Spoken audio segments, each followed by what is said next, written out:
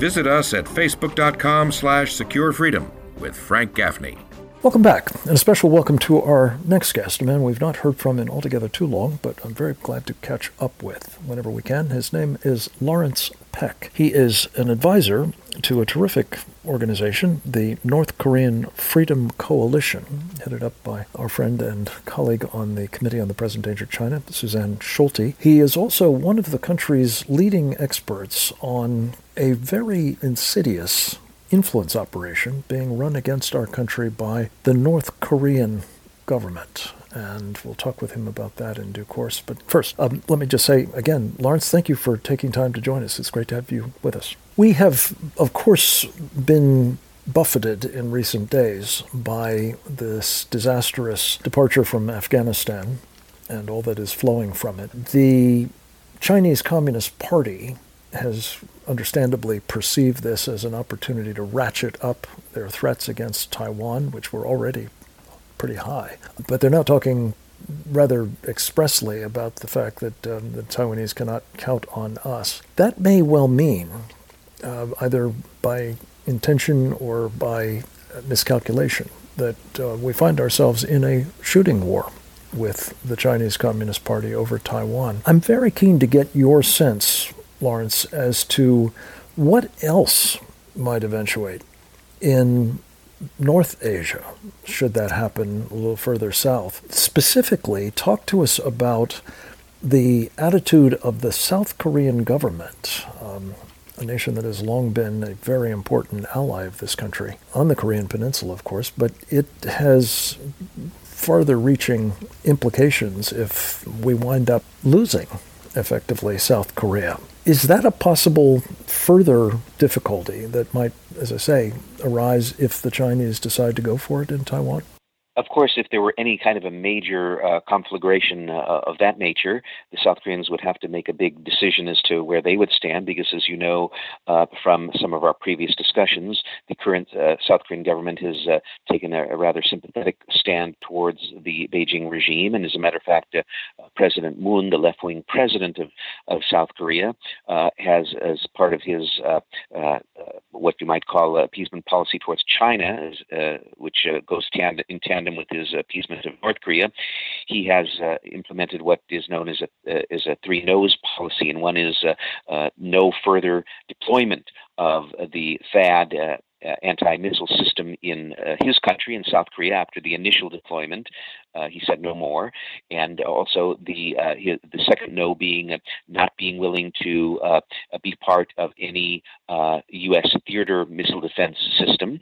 And the third no that he declared, being very positive to China, was that he would not be involved in any regional anti-China alliance. So because of that very pro-China three no policy that he had, there is some question as to his reliability as an ally should there be further serious problems with China. These are important indicators, I think it's fair to say, Lawrence Peck, but they're not the only ones. There's been a lot of activity on the part of Moon Jae-in, the president of South Korea, to associate himself with, align himself with, otherwise become essentially both an enabler of and a strong ally to, I think it's not too much of an exaggeration, North Korea, which is, of course, China's puppet state in the northern part of the Korean Peninsula.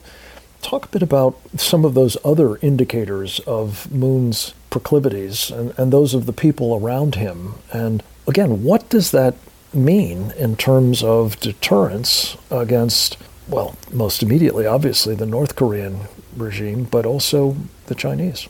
One of our major means of deterrence, of course, is the Northeast Asian alliance system, deterring alliance system against any potential totalitarian aggression, which we have built up and on which we rely for our whole security infrastructure in that region of the world, which includes the alliance with South Korea, but also the alliance with Japan.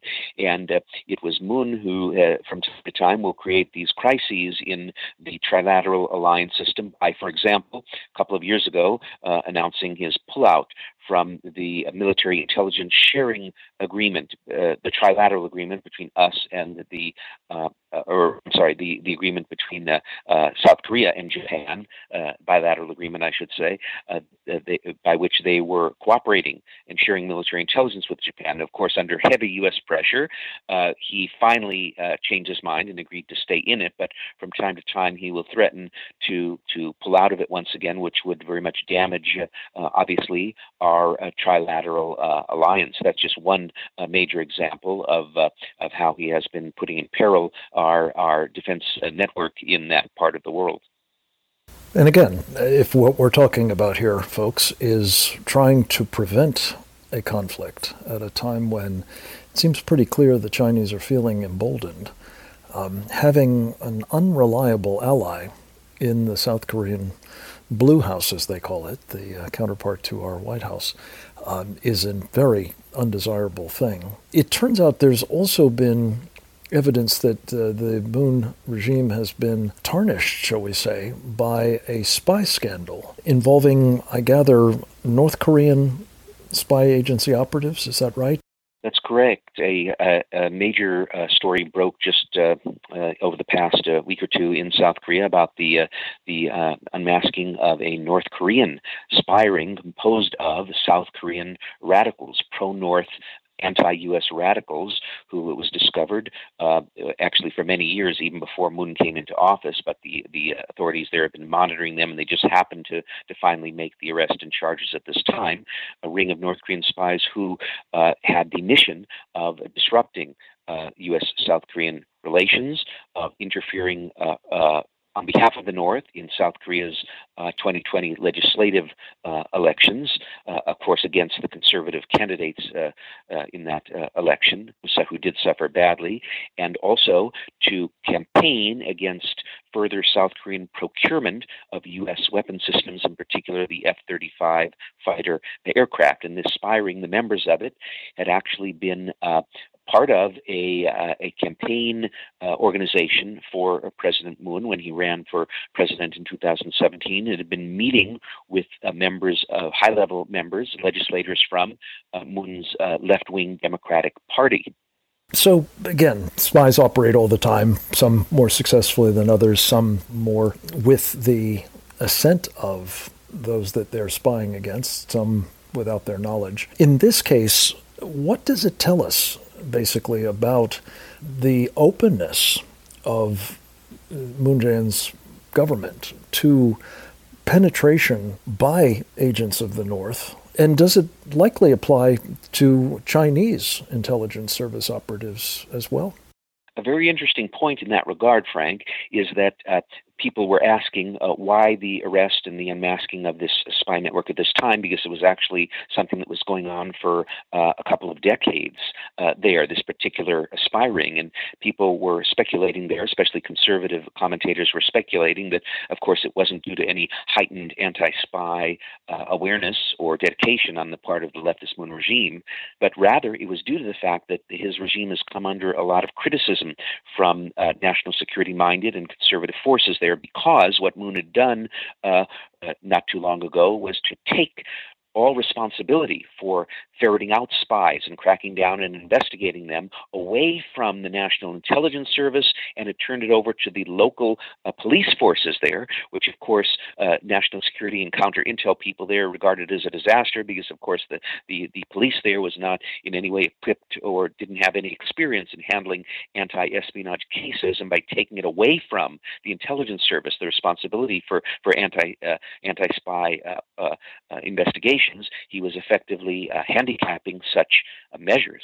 Let me turn to something that's been happening in our own country in terms of penetration and subversion and influence operations, perhaps even espionage. Tell us about the kinds of individuals that you've identified as being closely associated with the North Korean regime and advocating on its behalf in ways that are actually quite insidious. Yes, there is some insidious level of influence operations, as I characterize them, which have been going on, being conducted by pro-North Korean organizations and the individuals who run them here in the U.S., who do a lot of lobbying, especially in recent years, very intensive lobbying of sympathetic left-wing members of Congress to push against U.S. sanctions on the North and against U.S. human rights pressure on the North and things of that nature. One extremely disturbing trend is that it is not only people who are working because they're in sympathy with the North Korean government and essentially lobbying for legislation which the North favors and against legislation which the North opposes, but also, in addition, pro-Moon Jae-in people who in the past were a little bit distinct from the pro-North forces in the U.S., more partisans who support Moon and his left-wing Democratic Party in Korea, have been making common cause with and joining together with the more outright pro-North forces to lobby Congress. And as one particular example of that, there's been just not too long ago direct funding, or I should say indirect funding, but directly pointing to South Korea, because the South Korean government, through one of its affiliated agencies, paid close to $25,000 to a pro-North activist here working with pro-North groups to author a report opposing sanctions, which was then sent to a number of members of Congress who may not realize that this anti-sanctions report, obviously benefiting the North and targeting Congress, was prepared through funding of the South Korean government and prepared by pro-North activists here. Let me just ask you, when you look at what these influence operators are doing, I must say it would seem to me difficult to countenance that there are members of Congress who are actually sympathetic to that odious government in Pyongyang. I mean, it is one of the most despicable and inhumane and tyrannical and potentially dangerous on the planet. What on earth can they find to like about it, let alone be sympathetic to? And can you name some names of people that you're talking about in Congress who have such sympathies? Yes, in terms of the members of Congress involved, it's not so much that they're in direct support of, in sympathy with the North Korean regime itself. It's just that they're radical leftists in particular cases, and they're fully on board with policies of in what they call engagement, what we would call a full-born appeasement of the North, and therefore they're subject to the blandishments, either through ignorance or ideological sympathy with left-wing and pro-North groups here, which are in contact with them and lobbying them, and in some cases have been successful in getting members of these Congress to sponsor or co-sponsor resolutions and bills, for example, demanding that the U.S. sign a no preconditions peace agreement with the North, or that the U.S. relax sanctions to some degree on the North.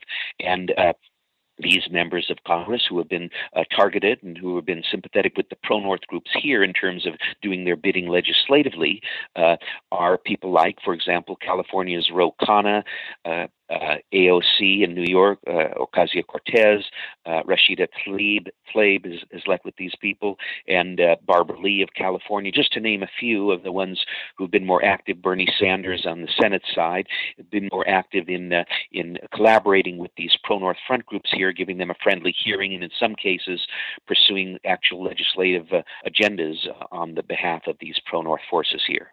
Lastly, Lawrence Peck, let me just ask you, when you look at all of this, the South Korean government, the North Korean government, the Chinese government, the various United Front Work Department organizations and sort of their North Korean counterparts, influence operators, individuals or groups, to what extent do you believe that, especially under the Biden administration, that we're witnessing a serious erosion in America's national security position in the northern Western Pacific at the very moment that we're seeing the Chinese acting more and more aggressively as well in the South China Sea and towards, as we discussed, Taiwan, also towards Australia and other nations in the Western Pacific region? One area that is of great concern involves the North Koreans themselves, and that is linked to the collapse of our position and the disastrous policy of the Biden administration with regard to the Afghan pullout. Because, as you may know, historically speaking, the modus operandi of the North has been to mix and to exchange provocations with fake peace overtures. So, for example, one month they will offer a fake peace overture, like just recently last month they reopened a direct hotline between the North and the South, and then historically speaking, after doing something like that, they will play the good cop bad cop routine and then engage in some kind of provocation. I know that in the past time when the U.S. was distracted in various other regions of the world, whether it be Vietnam during when it happened, as the Vietnam War was raging, and we were reassessing our policy, there was the seizure of the USS Pueblo ship in international waters, and then just after the end of the Vietnam War, when we were pulling back from Asia as a whole, there was the axe murders at the border there in Panmunjom when North Koreans murdered some of our soldiers, and then of course during the surge period in Iraq, during the crisis period there, as the surge was just being contemplated and beginning, the North Koreans torpedoed and sank a South Korean warship there. So there's this pattern of behavior on the North where they will alternate between what some consider to be on the left friendly actions, which actually are of a bogus nature, but also with very provocative military adventurism. So both the South Koreans and us are concerned that because of the disaster in Afghanistan, they may be encouraged to perhaps engage in more aggressive behavior. I'm not necessarily saying that will happen, but their track record is they kind of alternate between somewhat conciliatory moves and military provocations. Especially if it suits the Chinese purposes to have them acting up. Fascinating topics, and Lawrence Peck, your understanding of them, your mastery of the players and the nuances of the nature of the play is so helpful to us, and I hope you'll come back to us with updates very soon. I hope the rest of you will come back to us again tomorrow. Same time, same station. Until then, this is Frank Gaffney. Thanks for listening.